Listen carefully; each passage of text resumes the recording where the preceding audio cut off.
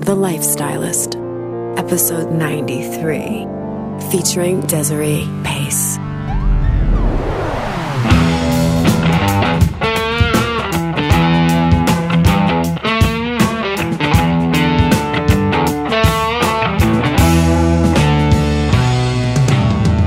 I'm Luke Story, a former celebrity fashion stylist and founder of School of Style. For the past 20 years, I've been relentlessly dedicated to my deepest passion, designing the ultimate lifestyle based on the most powerful principles of health and spirituality. The Lifestylist Podcast is a show dedicated to sharing my discoveries and the experts behind them with you. Today's episode is brought to you by my friends over at earthrunners.com. If you follow me on social media, if you know me, you know that 95% of the time I'm not wearing traditional shoes because they suck and they're really bad for your body and for your feet. So I'm always wearing my Earth Runners, whether I'm trail running, hiking, going to the beach, flying on an airplane, or even going to a party in Hollywood. Because unlike most minimal footwear, Earth Runners actually look really dope. They have a great design.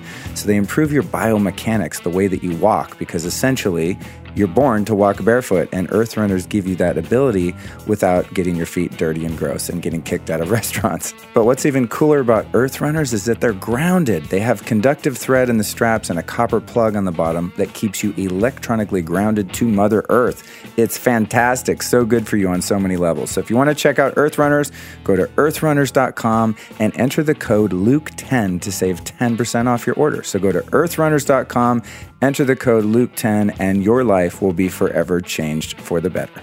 This episode is brought to you by my friends over at Organifi. I discovered this product a few months ago, and it has changed the game for me.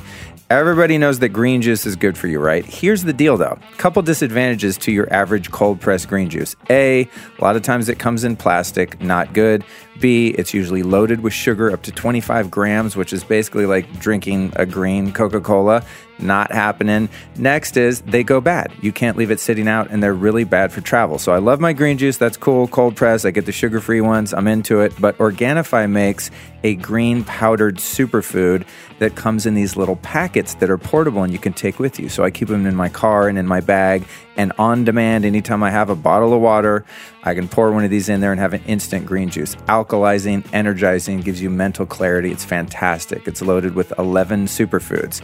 A lot of the green powders not only taste gross and are overpriced, but they'll have like 200 ingredients. And I'm always thinking, how much of each ingredient is actually in there, okay? These 11 superfoods are the important ones that you need, like turmeric, chlorella, wheatgrass, spirulina, mint, moringa, ashwagandha, lemon, beets, matcha green tea, and coconut water. And it's sweetened with monk fruit, so it's got a 0 glycemic index. It's fantastic stuff.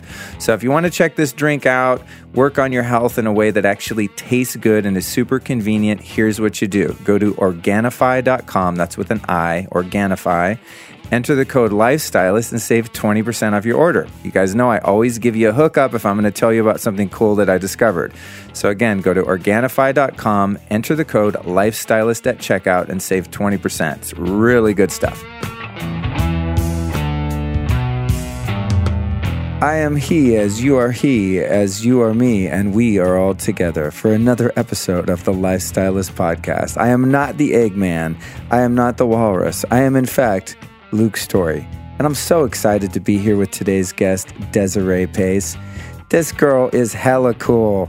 We sat down for about an hour and a half at my hotel room in New York City and talked all things Kundalini yoga, new ageness, and just got goofy with it. And it was really, really fun. She's a great girl. I actually tried to take her class and it didn't work out. So she owes me a class, or I owe myself her class, because I could actually show up once I sign up for that shit. But we had a really great time talking about what it's like to be a spiritual seeker and a yogi in New York City. And I love her approach to all of this stuff because she takes everything with a grain of salt, much like your host, Luke, here. You know, I love spirituality, I love the new age, but I also like to keep it real. I'm not living in a cloud or living in a fantasy. I'm very much in the real world, and I appreciate people that are deeply spiritual and meditative and into yoga and all of that. But I like it when it comes with, you know what I'm saying, like a little edge. And Desiree definitely has that. So we had a great time sitting down and talking. So here's what we talked about in this episode: how she cured herself of cystic acne, depression, eating disorders, and even low self-esteem using Chinese medicine, yoga, and mind control. How she uses Kundalini Yoga, Kriyas, sexual energy, and rap music to build her own self-confidence. Then we talk about the dangers of self-obsession, overcoming your own ego and self-consciousness by doing embarrassing shit. Doing embarrassing shit, it turns out, is actually a spiritual practice, and she's going to tell you how. How to be a yogi but not lose your edge. You know, how to not be too corny and soft, how to avoid spiritual bypass, how to walk through the storm and keep it real, how to be an R-rated yogi. How meditation, in fact, feeds creativity.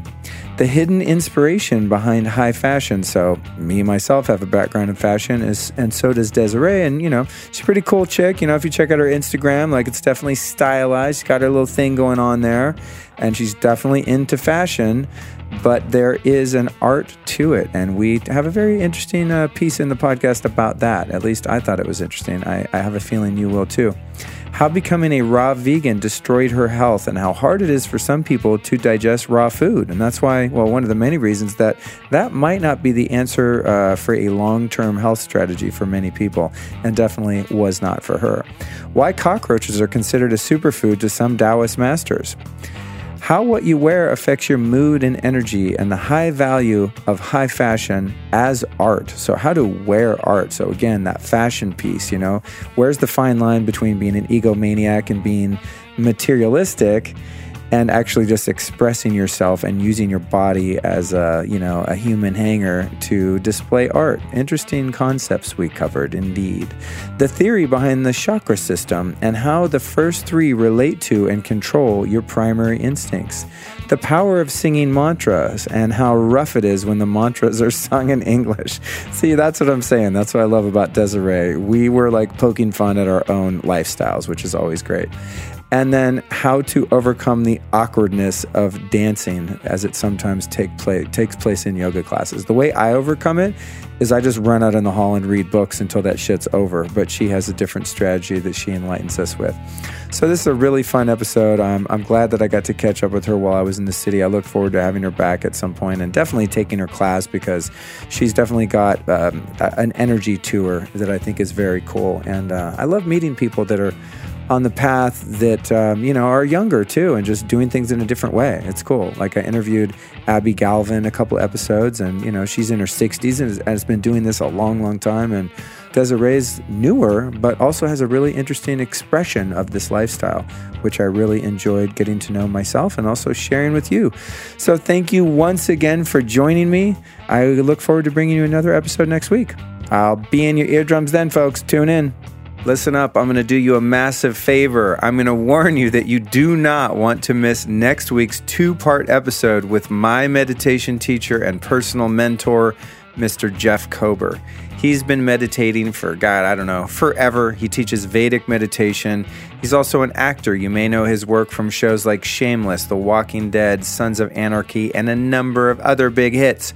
So this episode is all about the creative process and how it relates to spirituality. And I want to tell you what, this might just be, in my opinion at least, as the host, my best episode ever. Dare I say, I know I've had some good ones, but listen, Jeff Kober brings the damn heat. We sat down in my living room for 2.5 hours. This shit was bananas. We went deep into the rabbit hole of all things spiritual in what I think was a very practical and approachable way. So don't miss next week's 2-parter with Jeff Kober. To make it easy on yourself, just subscribe to the show. Click that little button and you will never miss an episode of the Lifestylist Podcast. Thank you.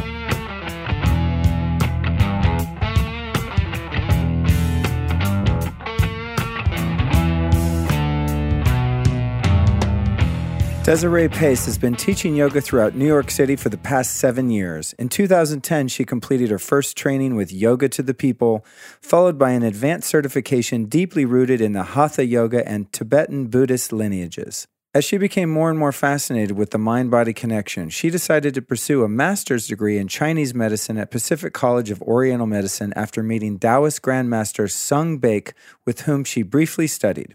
After 5 years of teaching vinyasa yoga throughout New York, she felt something was missing from her classes and her own personal practice, which led her to begin studying Kundalini yoga and meditation. In 2016, she completed her third yoga teacher training, Level 1 Kundalini yoga and meditation with Hari Jiwan, Tej, Guru Jagat, and Guru Jas in Los Angeles. She currently teaches Kundalini yoga and meditation classes and workshops around New York City, where she aims to make these ancient practices available to anyone who is interested in using this profound practice to create the life they want to experience. So here we are with Desiree Pace. Thank you so much for joining me. Thank you for having me. Yeah, it's great to have you here. Unfortunately, I missed your class the other morning because it was at like 8 in the morning and I was very ambitious, signed up, paid $22, and then the next morning was like, oh, hell no. I got to be at School of Style at 10, and so I didn't make it. I like to get to know guests like that. Like I did a show the other day, that was yesterday, with a woman named Abby Galvin over at... She's amazing. Yeah, she does Katona yoga over at the studio. And I took her class one day. Then the day I recorded with her, I took another instructor's class, got done with the class, and then recorded with her. So I was just like, it was an interesting way to start an episode. So I didn't do that today. Actually, you're my third recording today. Wow. So I'm you like Abby's class? Oh, yeah. Amazing. It's like a workshop each class. It's incredible. And she was, I don't know if yours will air before hers, so listeners, that one may or may not be out by now, but I just knew when I took her class that I needed to get inside her head. Like, she has something going on. She's tapped in. So, we went about like an hour and 15 minutes or so, and just into her whole history and the whole trip with Katona yoga and how it's like Hindu hatha yoga combined with Chinese Taoism and just fucking wild, super trippy stuff. Yeah, it was cool. I've taken both her classes and Naveen's classes. Oh, cool. It's really hard for me though because I'm 50% deaf. Really? Yeah. So when I go to their classes, I can't focus on the postures or what I'm doing because I want to hear everything they're saying. So I just like stop and turn around and just look and read their lips and try to get everything. Interesting. So it's it's either one or the other. Do you have hearing loss in both ears or just in one? Both? Really? Because I have a 40% loss in one ear. What happened there? I don't know, playing in rock and roll bands, probably. Just being retarded. I remember when I first started playing in bands, my parents were like, you need to wear earplugs. You're going to hurt your ears. And I was like, I'm not going to be a nerd. It's like invincible until you're not. Yeah. And then all of a sudden I was like, when people talk on this side, I can't hear them anymore. What happened with your hearing? I got all my dad's good genes. Oh, so just born like that? Yeah. He's 50% deaf too. My aunt is, like everybody. Really? Yeah. That's so interesting. Yeah. How interesting. So you've had to kind of adapt, huh? Yeah. I'm pretty used to, I mean, it's been my whole life. I wear hearing aid. That's why this one's popped up. I just want to make sure that I can like hear everything. Okay, good. He's actually hilarious though, because he's kind of like Instagram famous, my dad. Really? Kind of, a little bit. Like when my dad comes to town, no, he doesn't have Instagram. Oh, okay. When he comes and I do all my videos of him, people freak out because, he doesn't do it as much anymore, but he would do, when he started getting into texting me a couple of years ago, instead of calling, he would do the voice automated text messaging. But between the Russian accent and the fact that he makes up half of his own words because he's 50% deaf, I would get like the craziest shit ever and people would just die for it. Like I would post the text message that he said. The first one that I got, which was so ridiculous, this is so bad. I was like, Dad, we need to get this under control. He's like, wow, I love sexting with you. This is the best thing ever. That's great. I was like, oh my God, you have to read this. And another time he had a birthday party. There was a party that they were supposed to go to. And he was trying to tell everybody, he meant to say party tomorrow at our house. And he ended up saying party at Tamara's house, who's our neighbor and one of their very good friends. So everybody showed up at Tamara's house. Holy shit. Instead of at their house. You can't write that. That's amazing. No, it was amazing. Wow, that's funny. All right, I'm going to have to watch for that on your Instagram. You have a great Instagram, by the way. Those of you that are listening to this, you can find that, of course, in the show notes. We'll have that for you. But yeah, your Instagram is very cool. I think that's one of the things that attracted me to you and your work and wanting to get to know you. I was like, oh, you have a very cool aesthetic. Something I was talking to Ellie from Mindful, actually, today that I interviewed earlier, how in kind of the spiritual circles and in health and wellness and stuff, it's cool because the branding aspect has sort of like been leveled up a bit. Like when I first got into health and wellness and all this stuff, like everyone's website was atrocious. All the photography was horrible. All the fonts, like everything was really kind of nasty looking. And coming from the fashion industry, I just was always found that to be kind of like a off-putting, you know? So it's like cool when I find someone that has a really cool style, but is also into spirituality and stuff. Yeah, so I love that. having that dynamic. Yeah, it's cool. Yeah. I mean, I guess just some people are visually oriented and some aren't. Some people don't care probably. But for me, when it comes to like taking someone's yoga class or even like buying a supplement or something, I'm way more likely to engage if my eye likes it. You know, totally. So, Yeah. But anyway, enough about me. Let's talk about how you got into Kundalini yoga, meditation, all the stuff that you do. What's your journey been like? What brought you to where you are? Because it seems like you're very committed.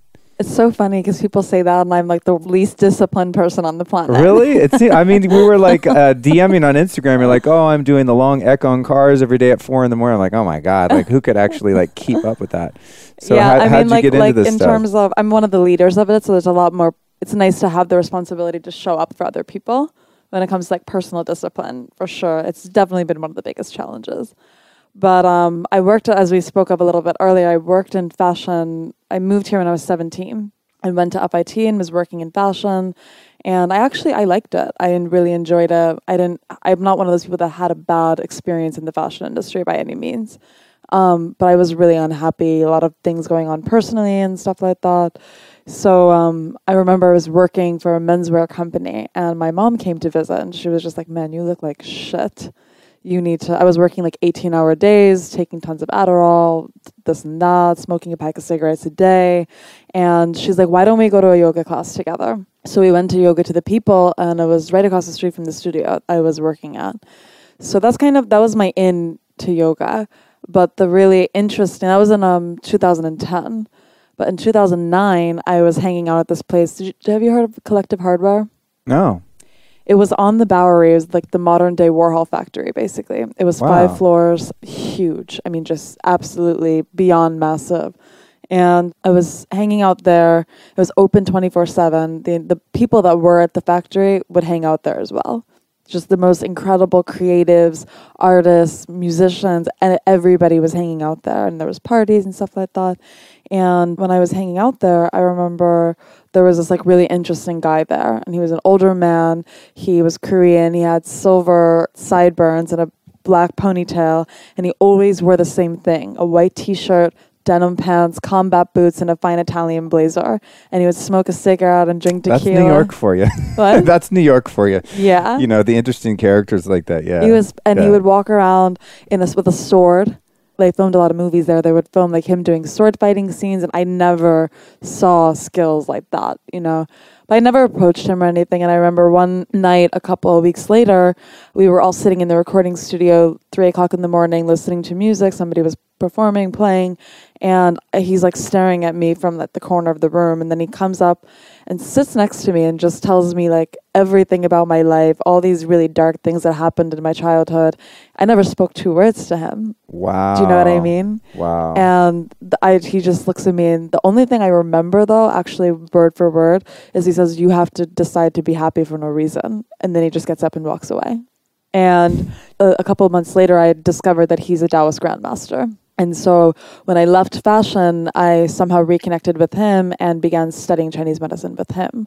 And that's how I got into the Chinese medicine and stuff like that. So yeah, I saw that in your bio. Yeah. I was wondering how that transpired. So that's a trip. Isn't it crazy when you meet someone who has those seeming superpowers like that? I love shit like that. Like I'm so into gurus that have, like I listen to the Ram Dass podcast a lot, and it's all these like recordings from him and his guru, and they tell these fantastic stories of those seeming like superpowers that really conscious people sometimes have, where they can look into you and just be like, and time travel back to your childhood and be like, hey, what happened to that black bicycle you had when you were 10 that got run over on the train tracks? And you're like, what the fuck? You know, It's pretty impressive. Exactly. But a true sage or mystic is actually not impressed by their abilities to do that because they don't take credit for it. Totally. You know, and the ones that take credit for it end up being creepy like cult leaders and use their powers for evil and then eventually lose those powers, you know, to the dark side. Yeah, and that's what I love about him. And my spiritual teacher, mentor, is one of his students who I've been studying with for the past 5-6 years now. And his name is Chris Chan. He's phenomenal. Someone just told me about him yesterday and said, you have to get him on your show. Actually, you know what? I think it was Abby. Yeah, he's unbelievable. Really blessed to have And met does him. he not have a space above Hari? Yeah, and that's where we're Yoga doing Center? the Echo and Cars, that Huddy studio. It is? Oh, Yeah. I practiced there. We all were like hang out together. That's neat. Cool. Yeah. So Huddy and Chris are very close, and I've been studying with Chris for a while, and so I started hanging out with Huddy, and it's all like interconnected. It's wow, really nice. neat. Yeah. I know it's such like a really friendly, tight-knit community here in New York. I've noticed. It was one that I was really resistant to for a while because it didn't look like the community I wanted to be part of. It's much more, that's something I had to really be honest about, is I had a vision of like what I thought the community I wanted was going to look like. And then these are actually, it's like you can't choose your family. Right. It just kind of, they choose you in that really weird way. So they're definitely You should family. see the knuckleheads I hang out with in LA. Like my crew of guys, like we're a very eclectic group of people, you know? Yeah. It's never, I'm sure they never imagined being friends with me. I'm like dragging them up in the mountains to collect spring water. They're like, you realize you can buy that at a store? I'm like, no, just trust me. It's worth the 3-hour drive. So then you could say like most of us, I find that most people that become interested in spirituality and meditation, these types of things, have usually had some sort of catalyst, you know, some sort of painful experience or a health issue that drives them into certain dietary lifestyle or whatever the case may be. So for you, it was more like sort of having a dream, going to fashion school, getting involved in that world in New York, and then becoming really unhealthy. You're smoking cigarettes, you're on Adderall, you're just not fulfilled. Was there any point that you sort of snapped and were like, okay, I'm making a decision, like I need to find God? Or was it just kind of a natural progression where you started hanging out with healthier people and traveling in yoga circles and things like that? No, I got very, very sick. So I was very unhappy. I went to Western doctors. My mom, you know, I was like 20 years old. My mom's like, you know, moms are worrying. She's dragging me everywhere. I went to a biomedical doctor and two actually, and my mom was convinced I was anemic because I loved fashion, got into the yoga, started hanging out with like the raw vegan crowd. So I went raw vegan, and you're supposed to be like healthy when you do that. I got so sick from the raw vegan. Personally, my experience of it was that. I had a hard time. I was never raw vegan, but I was a vegetarian for 10 years, and it was really bad for me. Yeah. Yeah. And I was a vegetarian for about 10 years, the same as well, since I was about 8 until maybe longer than that.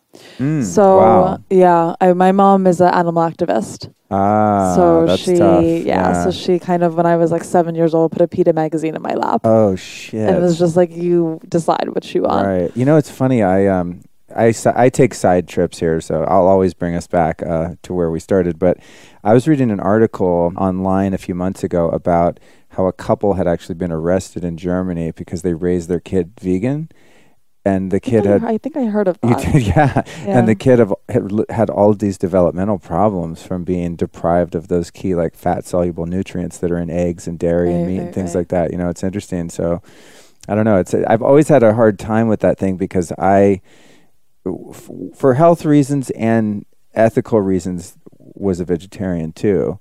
But it's like my body didn't like it. Like I like the idea of not having animals be sacrificed for my own benefit and sustenance, but my body was like, F you, we miss it, you know? Well, that was my experience when I started eating meat finally. Right. So I loved fashion, started the raw vegan thing, I was dating somebody at the time that was super, super healthy, but he actually looked healthy. Do you know what I mean? Like he actually looked like that stuff worked for him.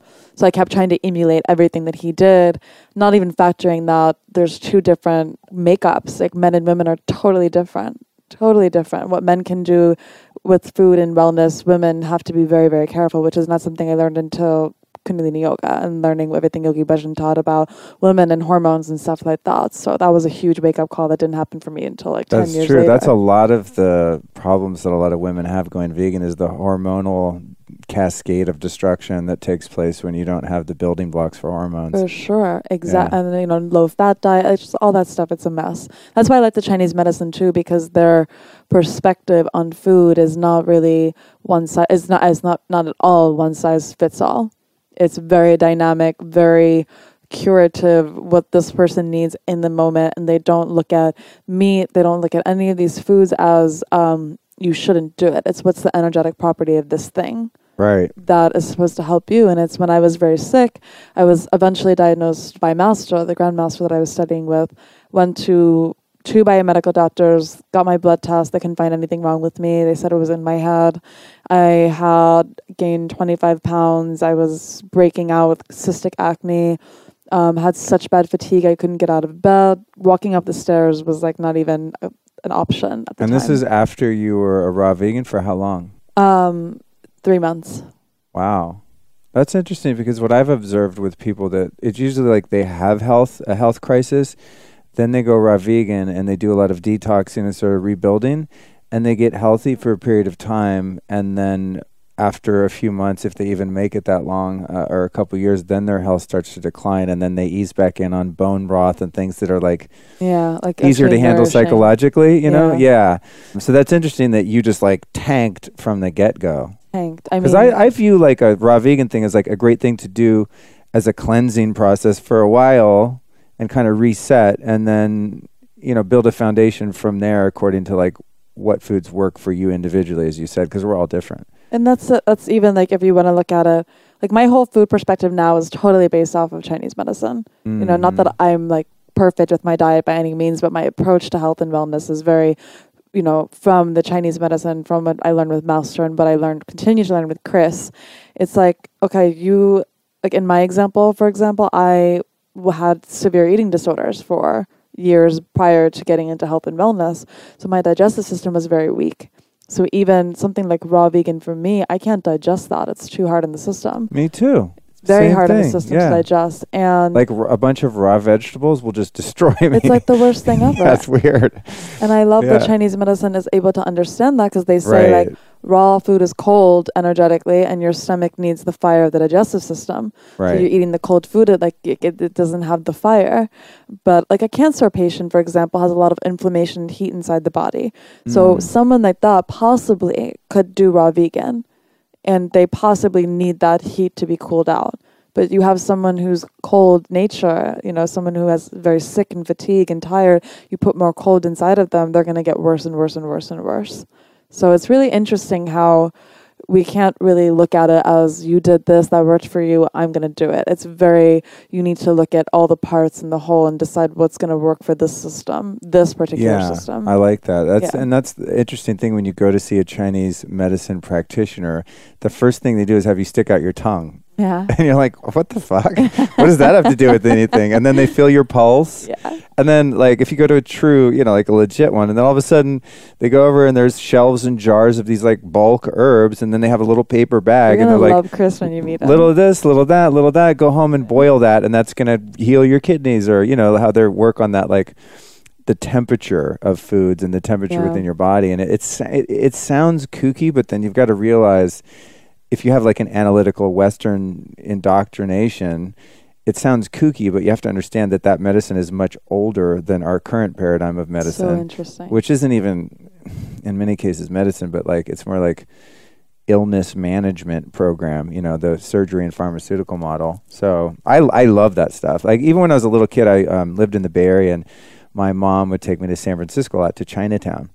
Yeah. You know, just as like a little tourist kind of thing, or field trips and things. And I loved going in those shops and the smell of the herbs, like, and then they have these big jars, like with giant ginseng roots in them and stuff like that, and they're like being preserved. I don't know. I just always was attracted to that. You know, little did I know, some years later that would like become a lot of what I do for a living, is that kind of stuff. Funny. I mean, at school, like I open. I mean, we have like an herbal dispensary at school.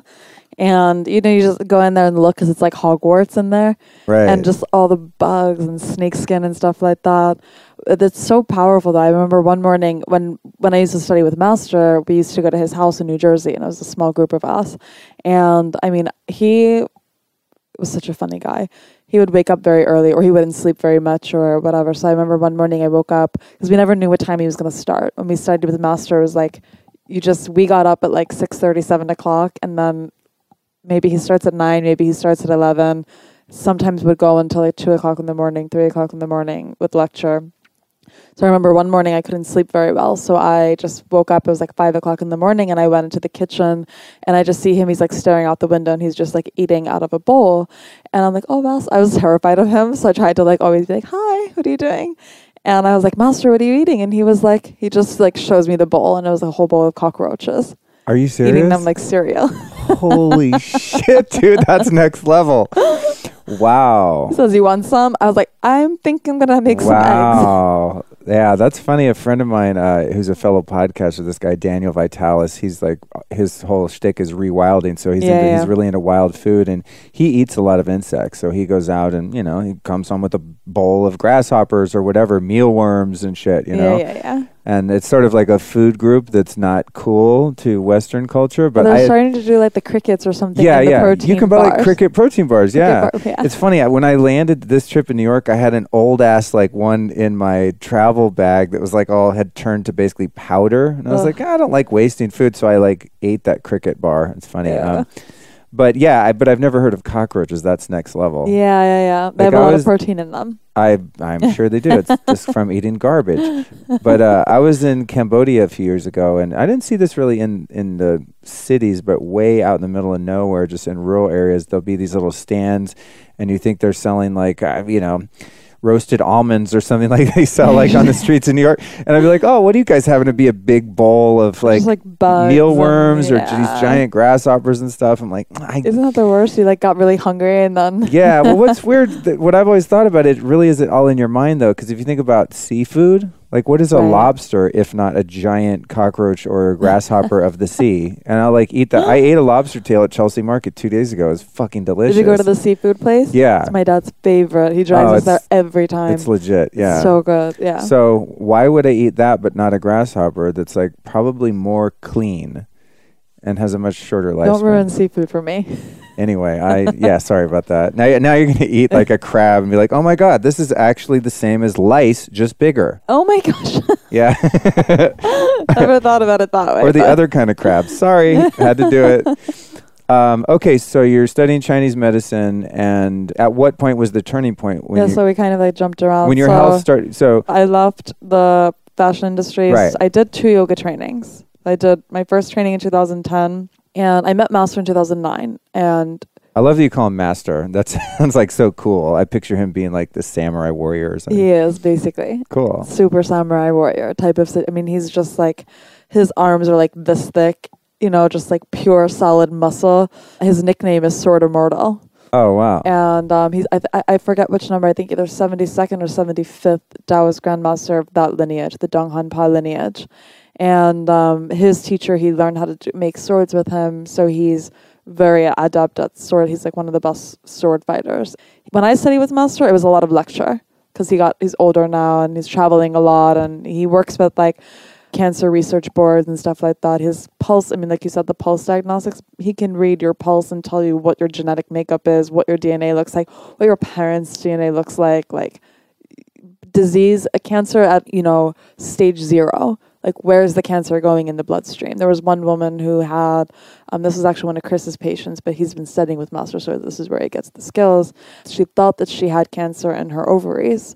And, I told her, go to Chris, go see Chris. And she goes to him and he looks at her and he says, you don't have cancer in your ovaries. And she even had gone to the doctor and they said, you have precancerous cells, said that. And so she goes to him and he's like, you don't have cancer in your ovaries. You need to go home and fix your relationship with your husband. And she never told anybody that her and her husband had not been getting along. It was like the picture perfect marriage. They were like doing everything. And she gets a call 2 weeks later from the gynecologist saying that they misread the test and that she doesn't have precancerous cells. So I call Chris, I text him, I say, what was that all about? Like, how can that even show up in the blood work as cancer? And he says, because she does have she was like stage 0 cancer. Mm-hmm. It's not in her ovaries though. It's moving into her breasts. And if she doesn't fix her relationship with her husband, she's going to develop breast cancer. Holy shit. He's like amazing. So wow, next level. Yeah. So I left fashion, started doing yoga.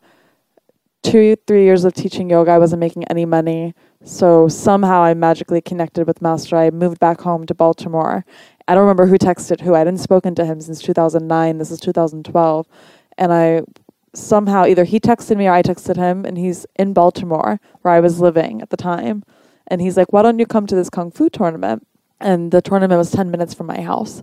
So I went there and said hi, and it ends up being his tournament. And there's like hundreds and hundreds of people, fighting. And I met everybody. That's where I met Chris. That's where I met everybody. So that's the moment where he started to, say, why don't you get a master's degree in Chinese medicine and study with me on the side? And, you'll have a great career out of it, and you'll learn a lot. So that's how I got into the acupuncture and the Chinese medicine. Oh, cool. Yeah. Cool. So I've always wondered that, like, how yoga teachers make money. Like, I get how the owner of a studio makes money. I see the model there, Yeah. It's a few different models that they use, but they all, basically have a similar kind of breakdown that encourages you to, like, get on a monthly, it's kind of the idea. Yeah. And I know how reoccurring payments and stuff work as a business owner that has that kind of model as well. But I'm always looking at the teachers like, if you only work an hour a day, like you teach one yoga class at one studio a day, like how the fuck do you eat? Like, because they don't do that. I mean, it's a hustle. I have friends who teach like 3-4 classes a day. Ah, okay. They're and especially in running, New York, I mean, the cost of living here is astronomical. Yeah. Privates. So okay. You teach at studios and you want to get some privates. I see. So somebody takes your class and like, oh my God, I love your style. And then you go to their house or whatever and teach them. Yeah. And then you can charge a premium. Yeah. Oh. And a lot of teachers do that. And then I found... do the studios get pissed if you're like sort of netting customers out of the studio and doing privates, or is that just kind of the way it is? I think it's the way it is. I don't think they also have a say, because if the student wants to have a deeper experience and like maybe they have some sort of condition, like maybe they have a knee injury. Right. And they can't really, like they go to the studio class, but then they can't do everything. So you go to a private and it can be more catered to what you need. I see. Okay. So if the studio does get pissed, I'd say that's really fucked up. And it's like, okay. Drop it. Yeah. But I think it's really nice because most people who do privates, I think they also still go to the studio. Okay. That's my understanding of it. Okay. It's kind of like a mix of both. Yeah, that makes perfect sense. I've always been curious about that, though. Yeah. When I'm taking a class, I always I don't know, I kind of feel bad for the teachers sometimes. I'm like, how much of a cut, especially if it's a smaller class. Like a packed class, I'm like, all right, maybe they're getting a cut or like they get like a decent fee for a class. But if you go into a class and there's like 4 people there, I'm always like, oh, shit. Yeah. How do they eat? They're teaching a lot. I mean, I have one girlfriend, she teaches, I don't even know how many classes a week she teaches. It's insane. I couldn't do it. I was like, that's not the lifestyle I want to live. I hated running from studio to studio. So I teach, right now I have 1 class a week at SkyTing. Yeah, the one that I missed, which I'm not going to be here for on the next one. God damn it. A puppy was even there too. Was there. That looked like Yogi Bhajan. So what else? Workshops too. They teach workshops and workshops are good. That's what I love doing. But mostly because workshops is a deeper experience. So, but it's a nice way to get a lot of people in there. I see. Okay, so you did some teacher training and you got into the Chinese medicine. Then at what point did you start eating meat, and when did you start to kind of the pendulum swing the other way where your health came back and you started to get stronger? When I was doing the vinyasa yoga, I always felt like something was missing, especially because I wasn't getting any better with my health. So Chris started treating me and I was getting into the wellness and stuff, and I couldn't really figure out what was going to make me better. And when Chris was treating me, he would get so mad. I mean, I think he hated me in the beginning. He was just like, every week you come to me and I fix you, and then you go back and you're depressed and you're miserable and you come back sicker. He's like, so I'm not treating you until you go get therapy. So he sent me to this guy, Thomas Jones. Have you heard of him? Mm-mm. Oh my gosh. He is a therapist? He's not even he's like beyond. He's the coolest guy on the planet, I think. He looks like Indiana Jones a little bit. He's really got I love all these characters in your life. I'm like, I need to meet all these people. Yeah, Thomas, I've sent so many people to him and they're just blown away by him. Sounds like a good podcast guest, potentially. It would be an amazing podcast guest. Noted. He's incredible. Okay. So I started working with him and he started to help me change my mindset. Mm-hmm. And what I had to realize over time that I was using wellness and eating and food as another means to fuel the eating disorders. So I wasn't getting better health-wise. So I had to stop looking at it from a food and wellness approach and started going to Thomas. I started getting into the Kundalini yoga, but mostly just because I saw people who practice Kundalini yoga and I was like, wow, they're so pretty and radiant and bright and they look good. So that's how I got into it. And then, partially vanity motivated then, because you said you're having cystic acne. I mean, that sounds pretty gnarly. I was really bad at one point. Wow, God, what does that do for you, like psychologically? Were you really insecure and felt shameful when you're out in public and things like that? It was probably... I imagine as a woman, it's probably much more challenging than it would be even for some men. It was like the worst 3 years ever. Really? Yeah. Yeah, I really hid. And the irony is I launched my skincare brand while I had the acne. So that made things even worse because there was an image that I was perpetuating and created a brand. And the brand was really created because I had been attacking my skin with so many harsh products. So I wanted to make something really beautiful that would let me, be nice to my skin. And that was the original message. But then the pressure that probably I put on myself as the Instagram numbers kept going up, which was not something I ever planned on. Do you know what I mean? I never thought that would ever happen, that people would be so passionate about the brand and the story and what I was doing with the inner and outer beauty. And I just started to feel this anxiety and pressure and like, oh my gosh, what if they see me with acne? Like, what are they going to think? I totally relate to that. That's why I never take my shirt off on Instagram because I'm like Mr. Health and Wellness and stuff. And like, I'm not in like horrible shape, but I don't have a fucking six pack. I'm not like ripped. I'm not the guy who on Instagram like shirtless all the time. Yeah. I probably would be if I was in another industry though, because it's like I remember. I won't mention it, but there was a really big health and wellness guy years ago, and people would always like leave these really mean comments on his Facebook and stuff because he wasn't in like great shape, but he was like a really big kind of health food leader and stuff like that, and everyone like called him out on being a hypocrite so much because he wasn't like super ripped and lean, so I don't know, I think I was like traumatized from just him getting so much harassment. It's like a real thing because I had so much anxiety that I did not show up in so many places. Like I had so many opportunities presented to me, but I was so afraid of being seen that it was really not until this year, actually, that I really started to just, Chris would always push me. He's like, you just have to, like, you feel afraid of showing up. And the only way that you're ever going to get rid of this is you have to show up, no matter how afraid you are. And what I started doing, there's a really dumb little story that it's a good example of it. But I was so insecure about my skin that there was a bar on the corner in Williamsburg where all like the good-looking guys would hang out, and they would sit and have a beer at like the end of the day. And if I came from the gym and I didn't have any makeup on, I would walk on the other side of the street, particularly to avoid them. Right. And I realized after time that every time I did that, I would perpetuate the story. So it started to become the way that small way that you practice. I would walk on that side of the street, and it would terrify me. Like with bad skin in front of all the hot guys. Well, it's not, with bad skin in front of all, which is like a Scorpio's biggest fear. I totally understand. So that's like me going for at home. I still do that. The equivalent for me is wearing my like orange blue blocking glasses that are like $7 on Amazon that make you look like a total fucking douche.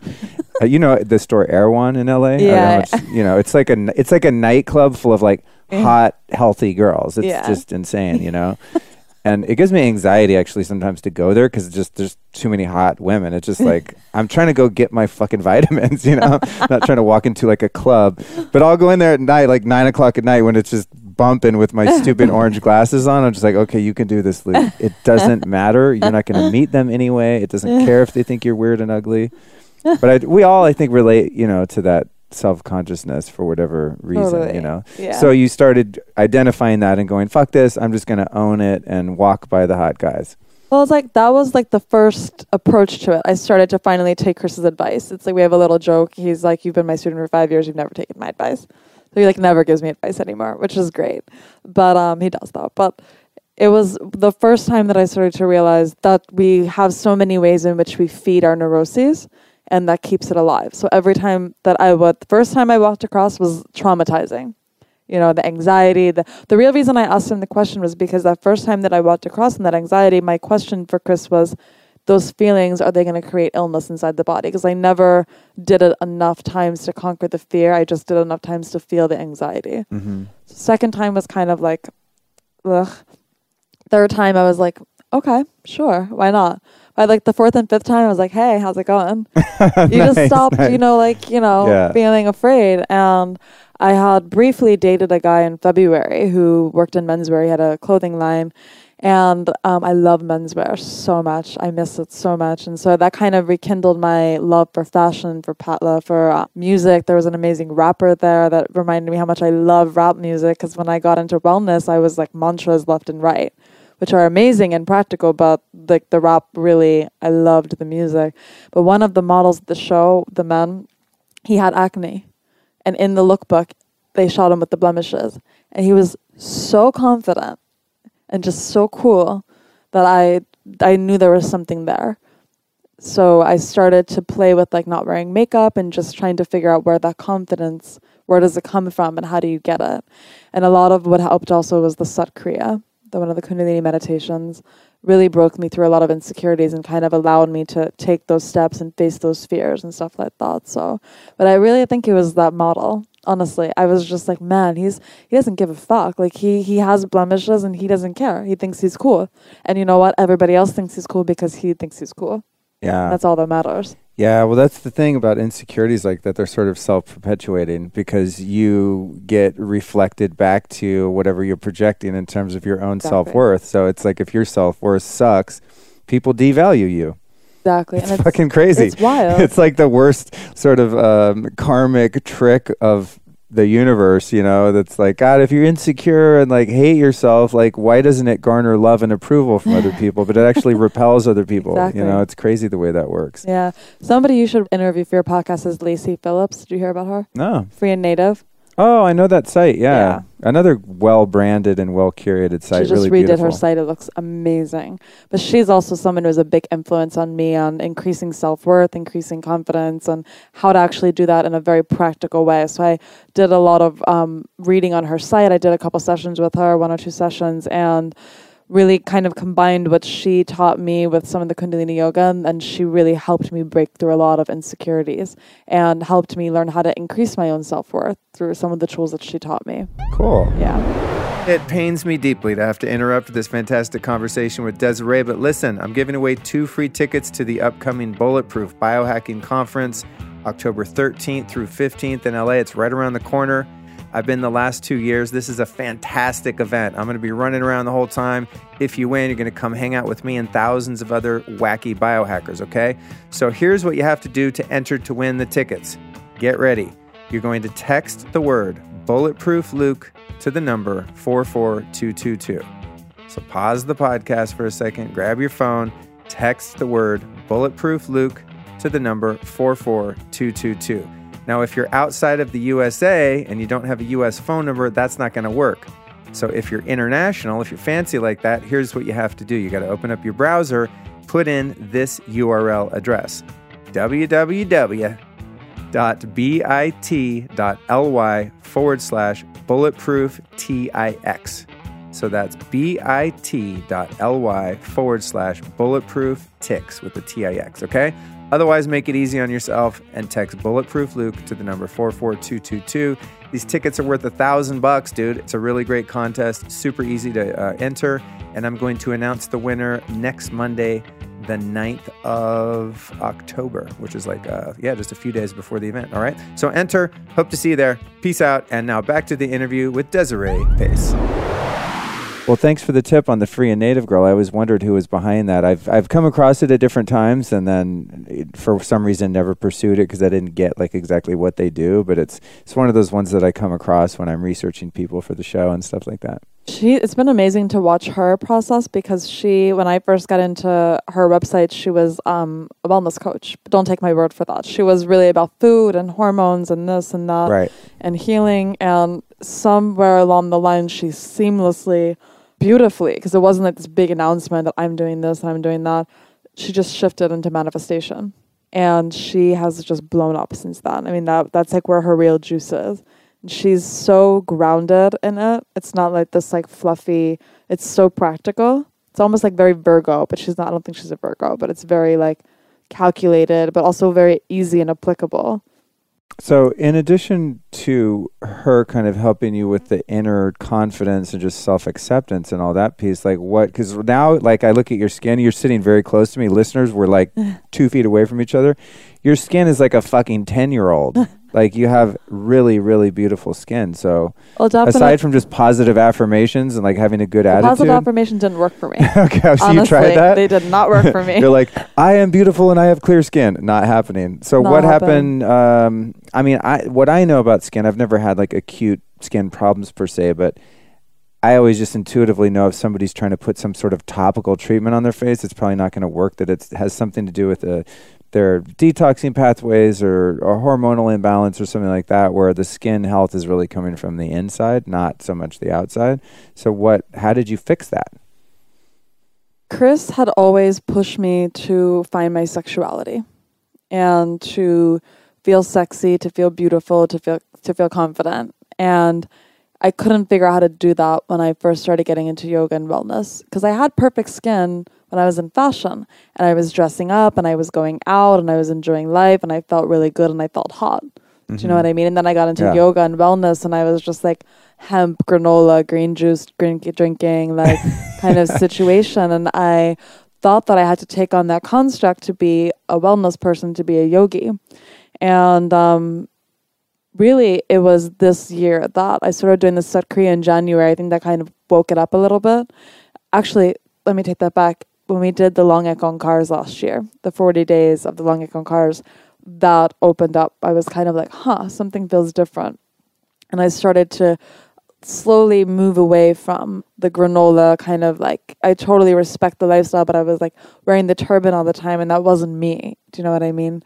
You're talking to a guy, I wear like all black in every single Kundalini class. Exactly. But I asked my teacher about it. She's like, dude, wear whatever you want. Who cares? You have to do whatever. Yeah. You know, how did you even talk about it? Which would have turned me off if she was like, well, you're not really going to get the effects if you don't wear a turban. Like, every once in a while she'd be like, hey, you should cover your head in this part because, you know, energy, blah, blah. I'm like, all right. So I put on a baseball cap, but it's just, I don't know. I don't own anything that's not black, really. You know, I'm not trying. It's if you did, it wouldn't feel good, right? Well, yeah. It's just when I shop, I don't like look for a pink thing, you know. It's just like, oh, that's a cool shirt, it just happens to be black. So anyway, well, it's like if you put on a bespoke suit, like, would that feel good to you?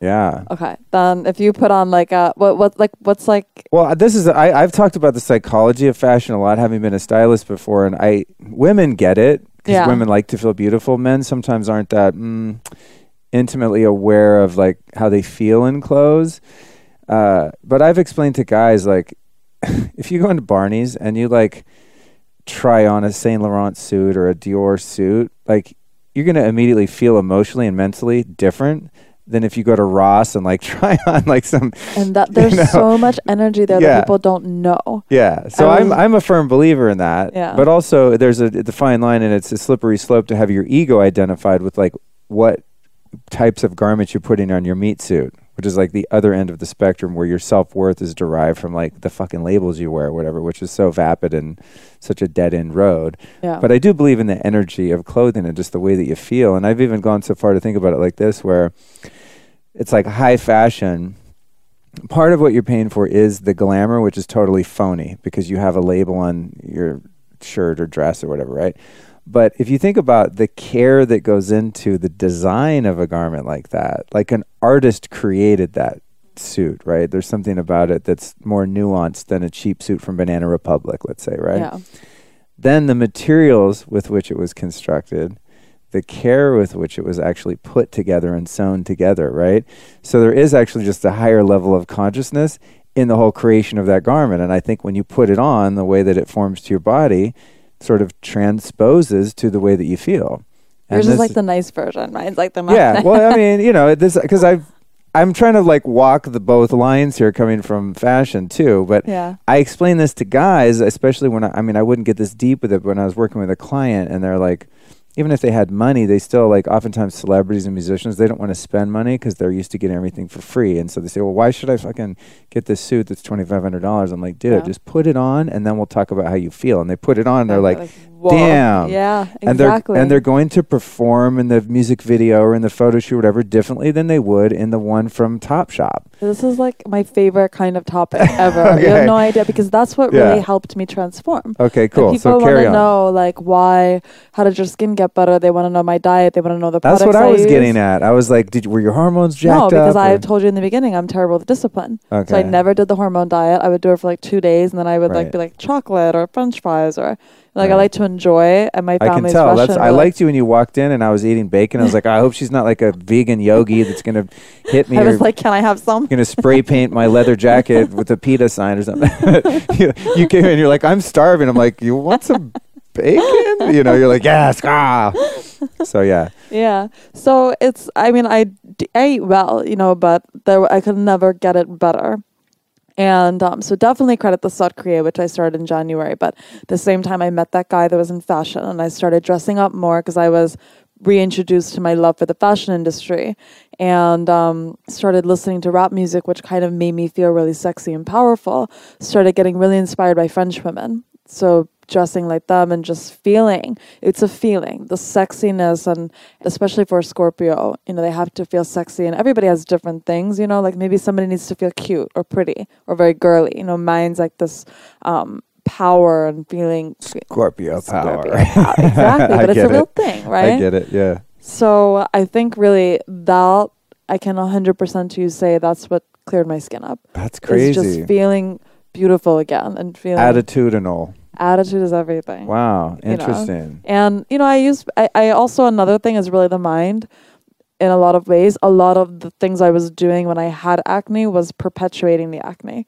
So like being obsessive of like washing my face or like looking in the mirror so much or using so many products, that what I started to do, I said, okay, I've been doing this way for 5 years and it's not fucking working.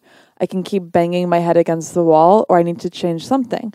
And I would think to my ex-boyfriend, and he had perfect skin.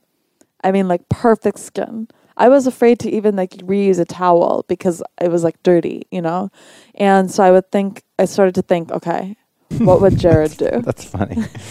Like terrified of Jared. I said, what would Jared do? What would Jared do? So, you could actually get one of those necklaces that was like WWJD. Yeah. He would love that.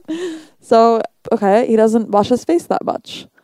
He just puts his cream on at night and then just goes to bed, That's my skin regimen. For a 46-year-old, not to toot my own horn, but I have decent great skin. I never, ever put soap on my face. Ever. Hot water and then like some kind of oil concoction afterward. And I never have acne or anything. And that's because your skin, what I started to also say to myself over and over again was, if my skin can make this, it can figure out how to fix itself. Oh, that's if it can make that, it can figure out how to not make it. Right. So I need to get out of the way and just kind of like let it, which was obviously very hard in the beginning, because when you have a problem, your first nature is to fix the problem. Mm-hmm. Right? You just I know fix exactly. Yeah, that's how it is with my back. It's like I'm always on to the next like miracle cure for my back pain or something. Chris. And then there's time and it's like I'm just like fuck it, I just give up, and then either it stops hurting or I just forget about it. I'm not sure because I don't have that acute awareness of it that seems to perpetuate it. It's interesting. And I think that's kind of I love my dad, especially as I'm getting older and he's getting older. He's kind of becoming this like Buddha, which is really funny because he's like the most flashy, flamboyant, like Russian party animal ever. And he just tells me the most simple things that I would discard a lot because it's just like, family and don't listen to anything your parents say. Of course. I didn't listen to my dad till I was like 40 years old. Now I call him like, what do I do? What do I do? Yeah. Like, I call all him of a sudden my dad is a fucking genius, Genius. It's like, I'm like, did he get smarter or did I just become less arrogant and willing to listen to him? I don't know. It's really fascinating because he would say things like, just don't worry about it. Stop thinking about it. And I was just like, how can you possibly do that? Like it's here, it's there. How am I supposed to stop thinking about it? And he's like, just do something else. Don't think about it. And that's what actually healed it. Was I stopped thinking about it. I stopped looking in the mirror. I stopped obsessing over it. And the other thing, going back to the clothes conversation, is he would say to me, because when I was like super granola, I mean, he fucking hated it because Russians are like all about the labels, and I always kind of disdained them for that reason. I was like, you're so pretentious and this and that. And it wasn't until the last couple of years that I started to really respect it, because we had a conversation about it and he says, baby, like if you look good, you feel good. And if you feel good, you look good. And that's the formula. And he says, I put this on because I like it, because I like how it looks. I like how it feels. And then what I started to realize was that when he would go into these stores, like he loves Gucci, he loves, Versace, he loves all these like very, when we go shopping in these stores for him, you just see how different there's a feeling of power that comes when you can purchase something like that. And he works very, very, very, very hard, and they came from nothing. So seeing his perspective on it, coming from nothing and being able to buy something like this, all it does is equals power. And as we know from the Kundalini Yoga, like, it can be good power, it can be bad power. It doesn't matter. It depends what you use it for. And I just love looking at clothes as a way to access some sort of power inside of you, and possibly, like, that's what I was saying, yours was the nice version. You're like, well, there was an artist behind it, and I'm like, oh, whatever, it's fine, that's nice, cool. yeah. I'm like, you're like, I just shit looks like dope.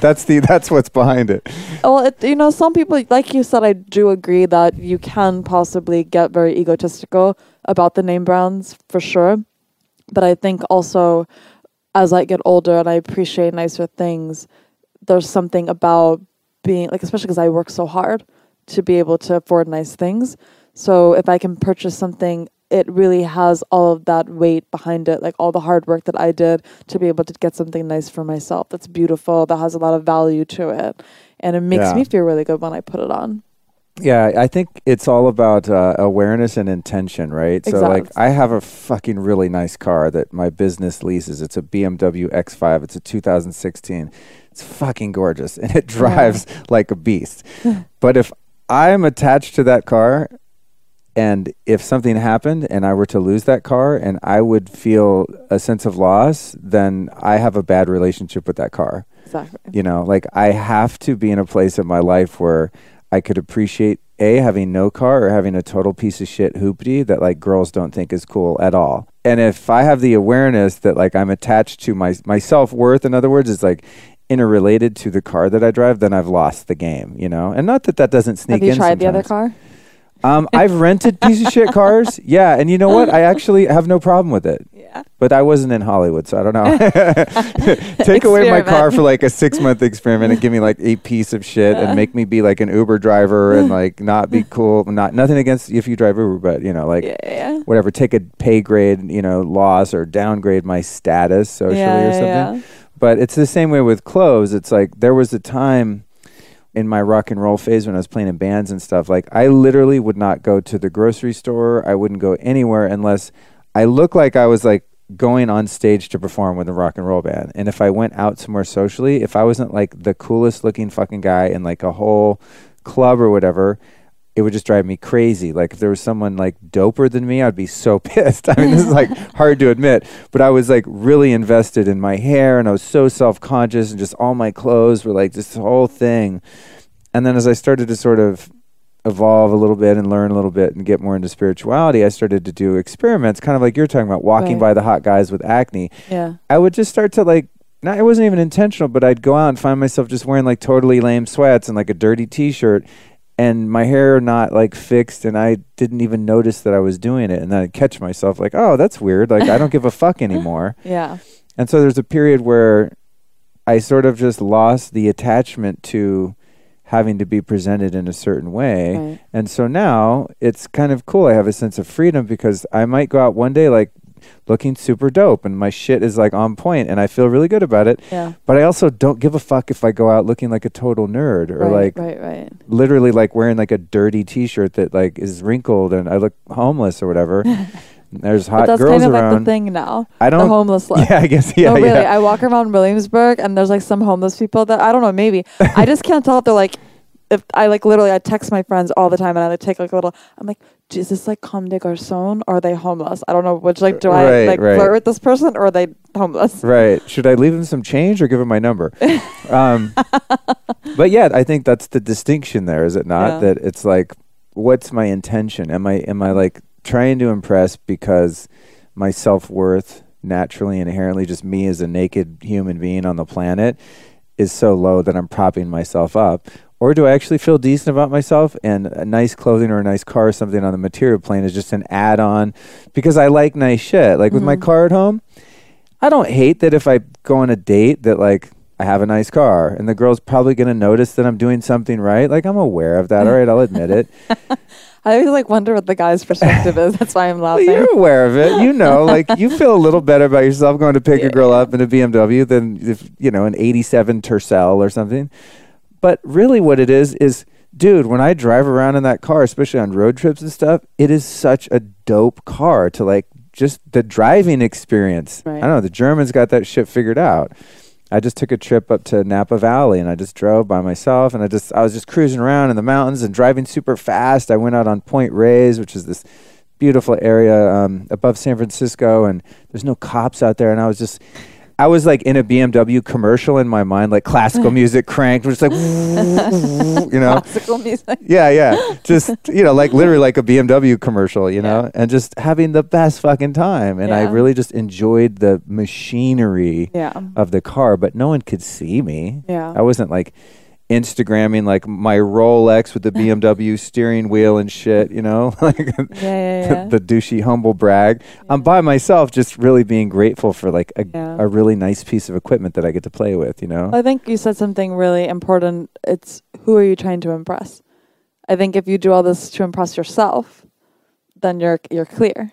Right. So like you're saying, if you get to go out and buy a beautiful designer dress or whatever, it's like because you want to it's representing yourself. And it's representing the hard work and you know where you've arrived in your life to have the ability to do that, or your dad coming from nothing and being able to walk into Bergdorf and be like, cool, give me that suit, I don't even care how much it costs or whatever. Right. He loves shopping. Loves shopping. Really? That's funny. Not many men do. It's like for clothes at least. Oh yeah, he like says he hates it, and then he loves it, and then like we can't find him for hours, and then he's just in the store trying on the same thing over and over again. He can't buy anything without my stepmother's thumbs up. So he'll just try 1,000 things, and she'll be sitting there. She loves shopping too. She actually turned my bedroom, which is probably the size of this hotel room, into her closet. Yeah, my business partner Lauren has a 2-bedroom apartment, and one of the bedrooms is a giant closet. Yes, I know that. And so it's a nice luxury to have. Yeah. Okay, so you mentioned a couple things that you used for your awakening and healing, like Sat Kriya, and you referred to a couple of these Kundalini yoga meditations and practices. There will be people listening to this that don't have any idea what you're talking about. So explain some of those things. I mean, I talk about Kundalini yoga a lot in my class. I guess it is kind of a class on my show. And when I get back to LA, I'm interviewing Guru Singh, which is another big like Kundalini teacher in LA. And so it's something I talk about a lot. But give us a download of some of the practices and how they work and what they do. So Hari Jivan actually told me to do Sat Kriya last year for 31 minutes. And this practice, it's if you look at the chakras, it works on the first, second, and third chakra, which is all your fundamental fears, doubts, insecurities, neuroses. Its navel point is where your mind is. So all those like neurotic thoughts and stuff. Actually, Yogi Benshen says your mind is in the navel, and then what you think is the mind up here is actually the projector screen. So whenever... Holy shit. Dude, you just tripped me out. Hold that thought. I just had a little Kundalini awakening.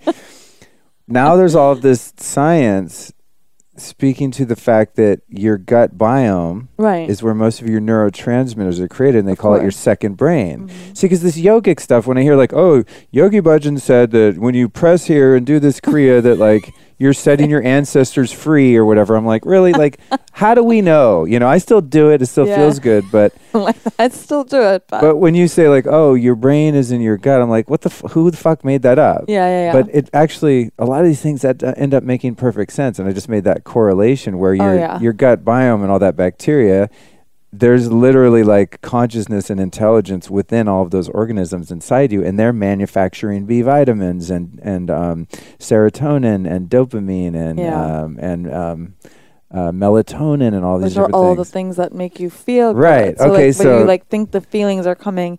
So I loved that. You know, he says so your third chakra. So go to the one. So your brain is in your.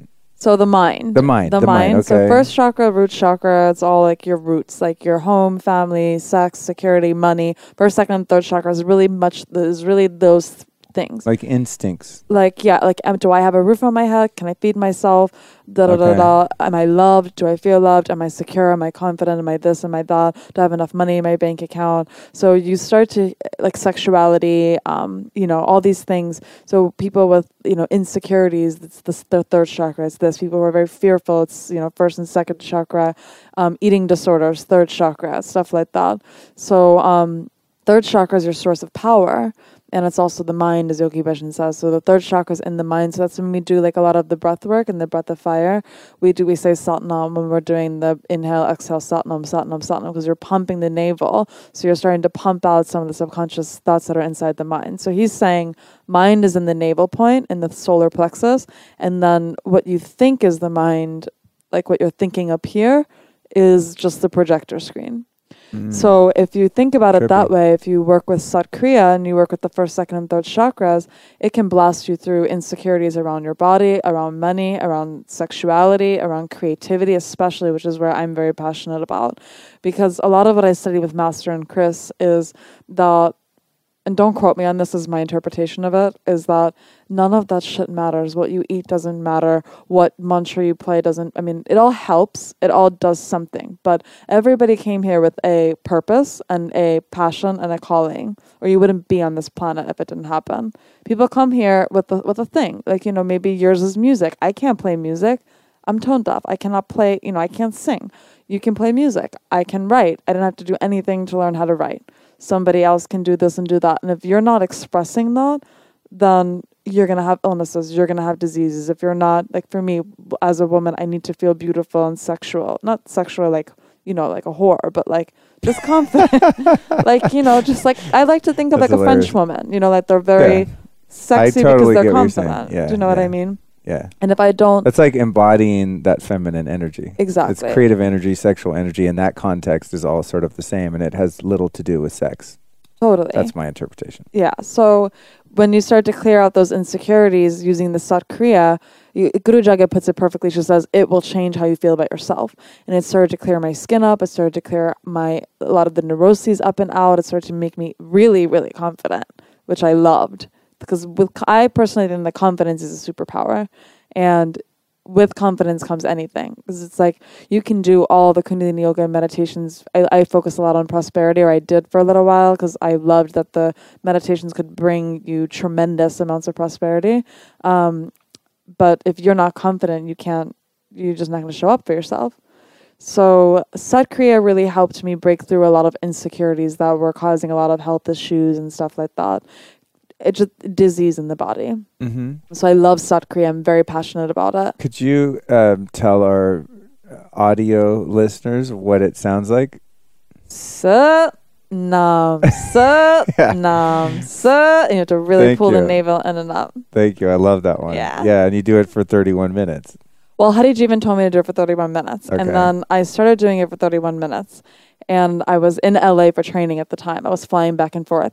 And so I was there for like a weekend. So I had a week actually. So I was, did it for a couple of days. And Sat Kriya is not one of the more enjoyable meditations. You just want to like kill yourself in it a little bit. I've done it in workshops. Yeah, it's rough. Yeah, it's just really uncomfortable for some reason. Some people love it. I have students, I give them Sat Kriya and they're like, that's the best thing ever. And I'm like, what's wrong with you? I just don't get it. I despised it. So I was doing it for 31 minutes. And then at the time I was dating my ex Jared, and I started having all of these visions of him dying tragically. Like gory, like Game of Thrones kind of situation. Damn. Yeah. So after 3 days of 31 minutes of just blood and gore and I just I went up to Hari Jeevan and I was like, I can't do this meditation anymore. I said, it's really hard. I'm like whispering it. And he's like, why is it hard? Because I'm the person in training. I would sit like front row and center and just like lock into the thing for whatever. And so I don't think he thought I could physically not do it. So I was like, I'm seeing all these visions of my boyfriend dying and this and that. And he just goes, and what's wrong with that? And I was like, everything. But then he said, if that's happening, it's obviously inside of you and your mind and this and that. So you have to do it to clear it out. So I didn't have the strength to do the 31 minutes at the time because it was really hard. So a year later, after doing a lot of other, just going to classes and doing a lot of clearing, I went back to it in January and I was doing 11 minutes of it. And I can't even begin to tell you, in 2 weeks, I felt infinitely more confident than you're talking to somebody who we talked earlier with cystic acne, had been so painfully insecure that I couldn't even go outside. I would hide in my apartment all day long. To go to feeling confident for the first time in 5 years. It's huge. And it was free. I just did 11 minutes of it. That's crazy. And you couldn't attribute it to anything else. It's not like you got on meds Absolutely or like nothing. got a great shrink or something like that. Nothing, no. Absolutely not. Second time that's happened, I did another one, which I don't ever give to beginners, but Sudarshan Chakra Kriya. I was severely depressed. I was on all kinds of medication. In 2010, I went off the medications, but I didn't find the Kundalini until about 2015 and 14, sorry. And I started doing Sudarshan Chakra Kriya, and after 2 weeks, my depression was completely gone. I mean, like, I even tested it. I tried to think, like, depressing thoughts, and I was just like, nah. Wow. I'm just bored with that. Yeah. So, wow. Sakura, I love. You don't seem depressed. What's that? You don't seem depressed. No, it totally, I mean, it was just, I can't even relate to how that felt anymore. I don't remember, I can't even fathom, like, being in that space anymore. I have bad days, I'm human, I want to sit on the couch and watch Friends all day. Yeah. But it's 1 day, 1 hour. It's not a week, 2 weeks, 3 weeks, 4 weeks, month, Yeah, I understand that. So, Sakura, I think just, anything, you do anything, even just 3 minutes is going to profound. I mean, my clients they don't have time for 11 minutes. They don't have time for 31 minutes. They don't have time for those kinds of things. But I give them like 3-minute meditations. Because if you can't do 9 minutes, then you're fucked. Mm-hmm. So they have experienced profound changes from like addiction meditation, ego eradicator, breath of fire, just something really light but powerful too. Yeah. I was talking to Ellie today about like, I wish I had time sometimes to like take teacher training for yoga or to become a meditation teacher or something like that, because I've benefited so much from that stuff. It's not that I want to like do it full time per se, but when I give public talks and things like that, I want to be able to drop stuff on the audience, but I don't want to be irresponsible. You know what I mean? Like, I'm not a trained Kundalini yoga teacher. I've just been doing it for a few years, and I know, a few things. So I don't ever. But the trainings are on the weekends in LA. Yeah, I know. But like, I could be working on my business. I could do something that like moves the needle in another way, Yeah. But I did cheat a little bit. I did an event. Last night it was actually at Cat Beauty, and I did a talk over there. I love them. Yeah, and I started out. I just did like a little ego eradicator for like a minute, and I was like, "Don't tell anyone, you guys. Like, I'm not authorized to use this technology. I'd never want to like." Well, you know what? I think Yogi Bhajan. Like, I don't say go teach and do this and do that. Yeah. But there's one book, don't quote me on this either, but here's my thing on it. There's one book where Yogi Bhajan says, learn these kriyas. Once you've learned them, share them with everyone.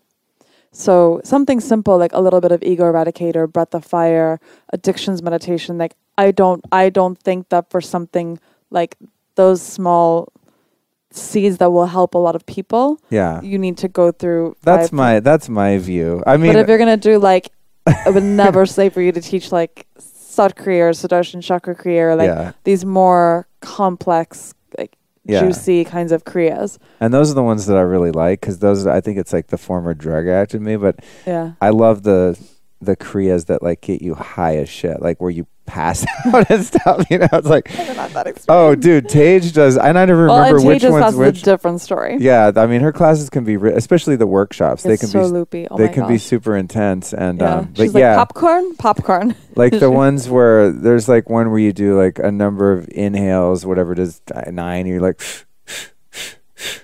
Like that kind of thing, and all you're doing stuff like with the arms, and I don't know how many minutes there, but it goes on for quite a while, and at the end you do that hold, and it's like, whoa, you're just like out there. I'm like, I love that. I would do that every day, and then I can never remember. I get it kind of from Wim Hof breathing, another technique that I do. It's sort of like holotropic breathing, but I don't know, the breathing stuff in Kundalini yoga is my favorite. Yeah, because you're oxygenating for the first time. Yeah, it's just like, it's so invigorating. And then also something about the practice too that I really like, which I never thought I would. It took a lot of like prying my mind open, is all of the chanting. Yeah.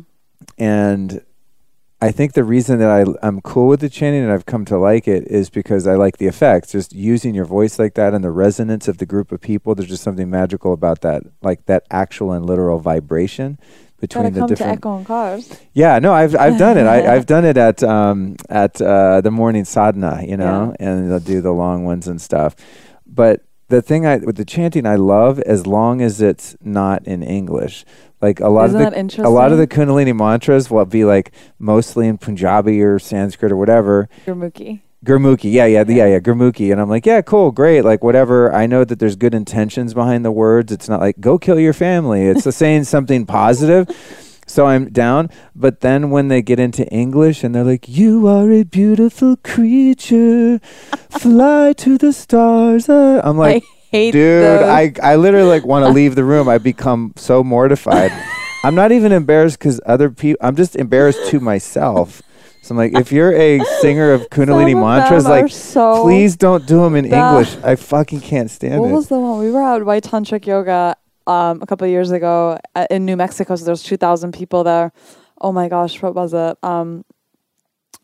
There was one that was in English that was for the kids. That's like, I am happy, I am good. And so we had to sit there. Yeah. No, we were sitting, you had your partner, and you had to sit there with your hands around your knees as if you're like pissed off and like a child and like hugging your knees and just like with your head down. Yeah. And I am happy, I am good, I am happy, I am good. And like, I hated it. And so I kept looking up to see if anybody else hated it. And all the men, like just even like the hardcore Sikh, like Kundalini yogi men, I just looked at the men and they were just like, yeah. Like just not having it all. I don't know. It's just, I don't know. It takes me out of the zone. Yeah, there's one that's like, I am bountiful, beautiful. It's just like, oh my God, stop. But then that's like the bridge. But then it goes back into like the thing. I'm like, okay, cool, we're cool. And then you're like, no. And the other thing I always have had a hard time with is, well, sometimes when you have to like pick a partner, I still get awkward where they're like, cool, go find someone like, I'm going to be the guy that like doesn't end up with someone, you know, the picking the partner gets a little awkward because I don't want to like interact with people sometimes. But it's when there's like a dancing thing. Oh, God, I hate it. Like that. I hate dude, that freaks me out. And to this day, it's one of those like hurdles I have to get over where I can be that free to just like act like a spaz and not give a fuck. But I literally will leave the room and I just go out in the hall and I just go walk around, get some fresh air, and then I listen for when the song's over, and then I walk back in and rejoin the class. The interesting thing is I'm sure you don't mind dancing to like the music you like. Well, yeah, like put on some James Brown and shit. Like I'll groove a little bit. For sure. But I think it's just that I cannot dance I feel to that so music. fake. It's like putting on a fake, like if my body doesn't feel like moving and I do it just by rote, it just feels so awkward. Like I literally have like awkwardity, panic attack, or I'm just like, I have to leave. I have such a story for you. My ex, like somebody I dated a couple years ago, I loved him because he was just like, yeah, like I'll go to a class with you. And I was like, great. It was when I just started getting into Kundalini yoga. So I was like telling everybody about it and, you know, blah, blah, blah. He's like, yeah, I'll come to a class. And I was like, well, I'm going to a class tonight. He's like, I'll come to it. I was like, well, I don't know. It's a 3-hour workshop. He's like, yeah, sure. Why not? I'll go. So we go, and about 20 minutes into the workshop, my hearing aid battery died. So I was like, fuck, it's a 3-hour workshop. The teacher's speaking very softly, which you're not going to find with the LA crowd. You know, and then some of the teachers in the Kundalini yoga, they're very like soft-spoken. And I was like, okay, I have to go get a hearing aid battery now because I'm not going to be able to hear anything for 3 hours. Is that hard to come by? Is it like a special battery? No, I just had to like go out and go to Dwayne Reed and just, just do it. But of course, 3 Dwayne Reeds didn't have the battery size I needed. Right. That time. So I was gone for like 45 minutes. I'm just imagining the battery is super tiny. It's super tiny. Right. Yeah. It's just, I mean, they're very easy to get, but, you know, so I'm gone for like 45 minutes. So the whole time I'm thinking like, man, please don't let there be anything weird. Please don't let there be anything. Like, obviously it's going to be weird because it's Kundalini yoga, but I was like, don't let it be too weird.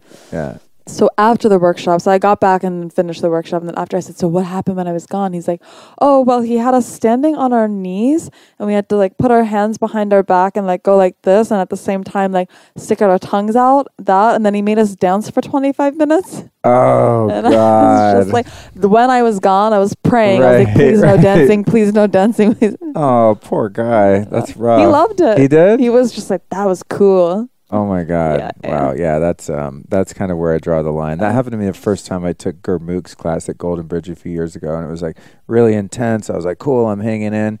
And then she did one of the dancing like sequences, and it wasn't just that you had to sit there and like spastically do interpretive dancing.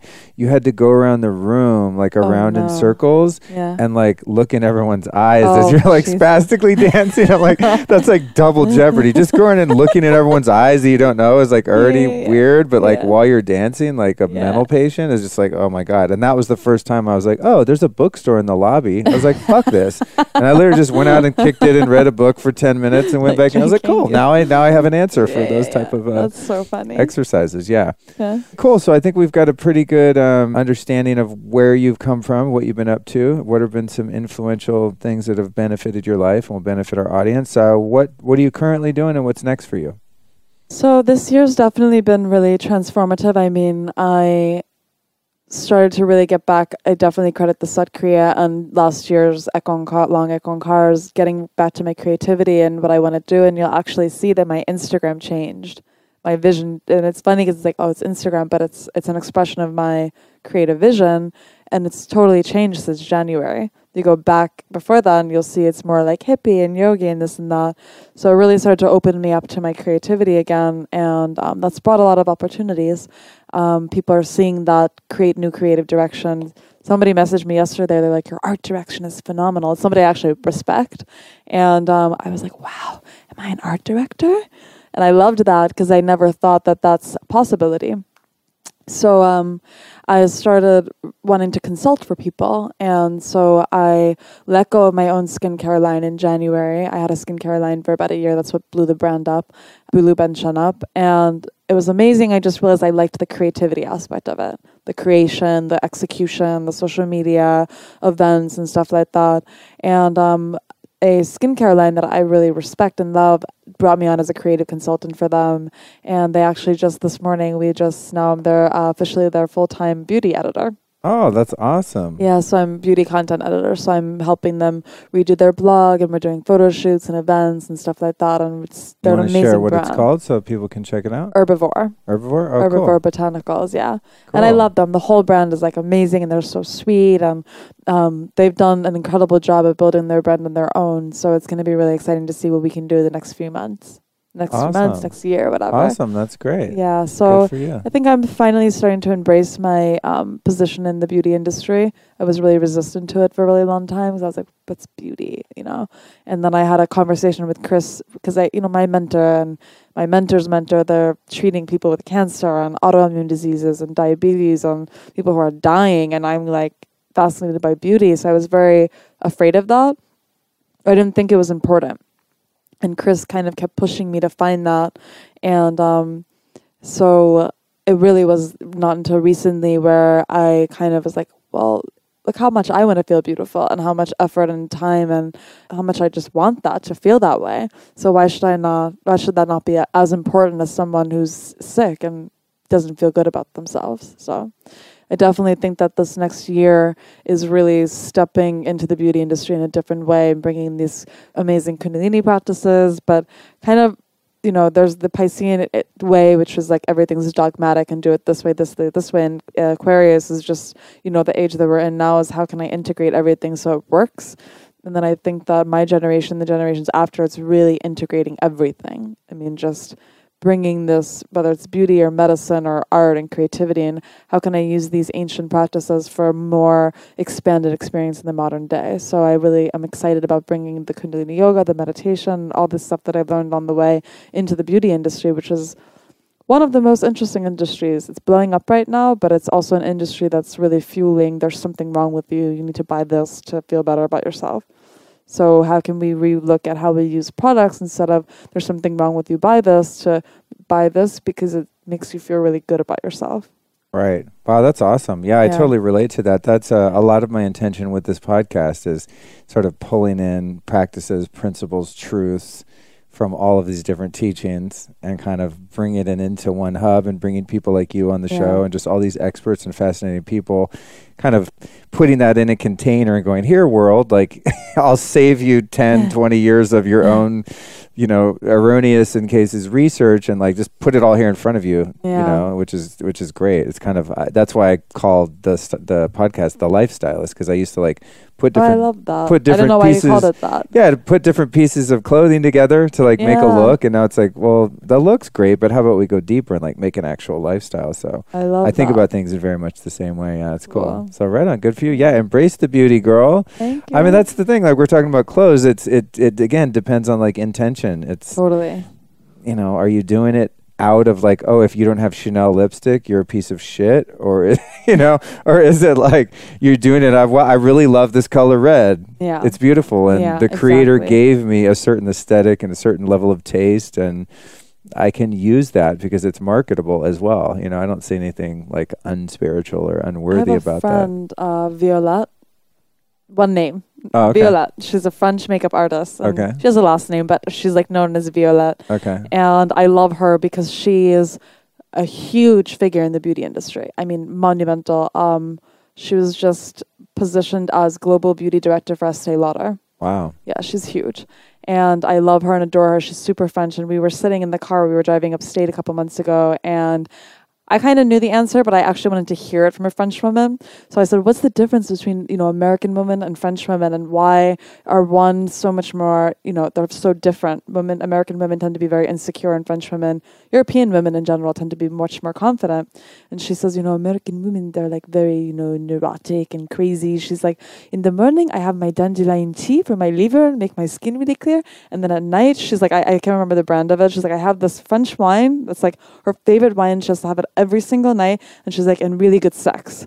And she's like, it's that balance that's not like the neuroses of like everything has to be perfect, and I admire her because she's such a fixture in the beauty industry, but she's also extremely healthy, but she doesn't make the wellness the highlight of the beauty industry, if that makes sense. It's like, it's not like you have to eat this to be perfectly beautiful. She uses the beauty products and makeup and everything to enhance the beauty that you already have, not that to hide anything. Right. And so she's really into the health and wellness and believes it, but it's like she really embraces the beauty industry as well.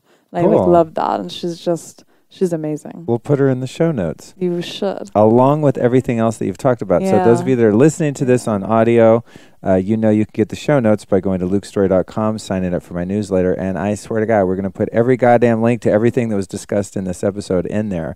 Okay. So before we close, I want to ask you my final question, and it's a 3-parter, and that is, who have been 3 teachers or teachings that have influenced you that you might want to share with the audience? I mean, you've already mentioned a number of them, but it could be a book, a philosophy, something that our people could then go find to look to for inspiration.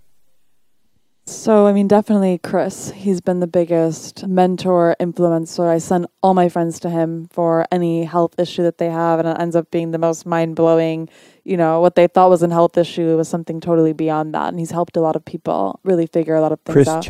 Chris Chen, yeah. Got it. He's on 30th Street. Okay. So I'll send you the website. It's not very easy to Google. I mean, Rama and Guru Jagat and Hari Jeevan and Tej blew my life open.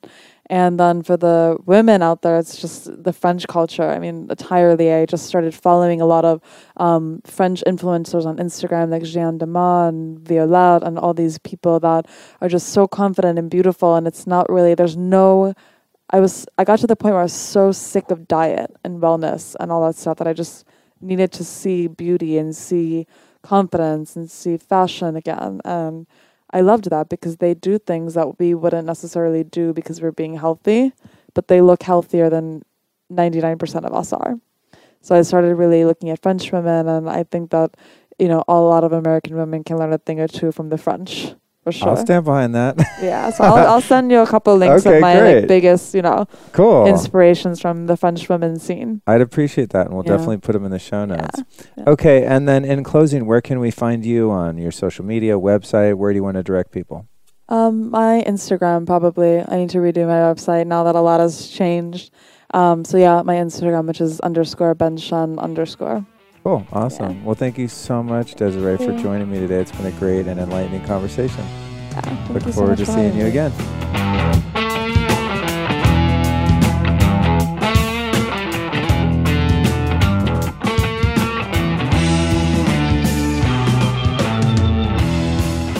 So there we go, ladies and gents. One more step on the ladder to enlightenment. What a fun conversation, right? I told you that she was a spiritually irreverent guest, and it was really fun to sit down and have such a casual, kind of just fun conversation with her. It wasn't so much an interview, but rather a talk I would have with someone after a yoga class. So it's great to meet kindred spirits, especially in a big city like New York City, where, you know, sometimes it seems like people aren't all that spiritual, but if you know where to look, you can find the gems, and Desiree is no exception. So make sure to follow her work and hit up one of her classes when you're in the city sometime. And speaking of hitting up, hit me up on Instagram. Follow me at Luke Story. I'm doing a lot of really fun things over there, including running Instagram lives of so many of my interviews these days. In fact, the one that you just listened to ran on Instagram Live the day I did it at the hotel. So keep that in mind. You might just catch one of these things live and get to see all the behind-the-scenes action of how I screw up setting up the microphones and all the weird, awkward stuff that goes into actually the physical process of recording a podcast. I think this one went okay. I had help there that day from my assistant, Anthony, but sometimes I don't, and it gets weird. But anyway, thank you so much for listening to my show. Thank you for following what I do, for giving me great love on Instagram and sending me emails. You know how important it is to get feedback on your work if you put out any kind of creative work. It's always good to, you know, hear what people like and what they don't like, and helps me kind of keep refining the content and making sure that it's exactly what you want and what you need. So from the bottom of my heart, I thank you. In case you were spacing out in the intro, or you did that little 15-second fast forward trick, I know you do that shit sometimes during the intros, the ads and stuff. I see you. I see what you're up to there. Listen, don't miss next week's episode with my meditation teacher, friend, and mentor, Mr. Jeff Kober. He's a meditation teacher and an actor, and just an absolutely fantastically wise yet humble man. And this episode is not one you want to miss. It's a two-parter, and it's hardcore. It's deep. People watched it live on Instagram, and they were freaking out. It already got rave reviews from the audience, so why don't you be one of the audience members that checks it out next Tuesday and Friday. Subscribe to the show so you don't miss it. Don't forget to go to earthrunners.com and use the code Luke10 to save 10% off your minimal footwear. What's even cooler is they now have some custom wool tabby socks that allow you to wear the Earth Runners in colder weather. Really cool. earthrunners.com, Luke10.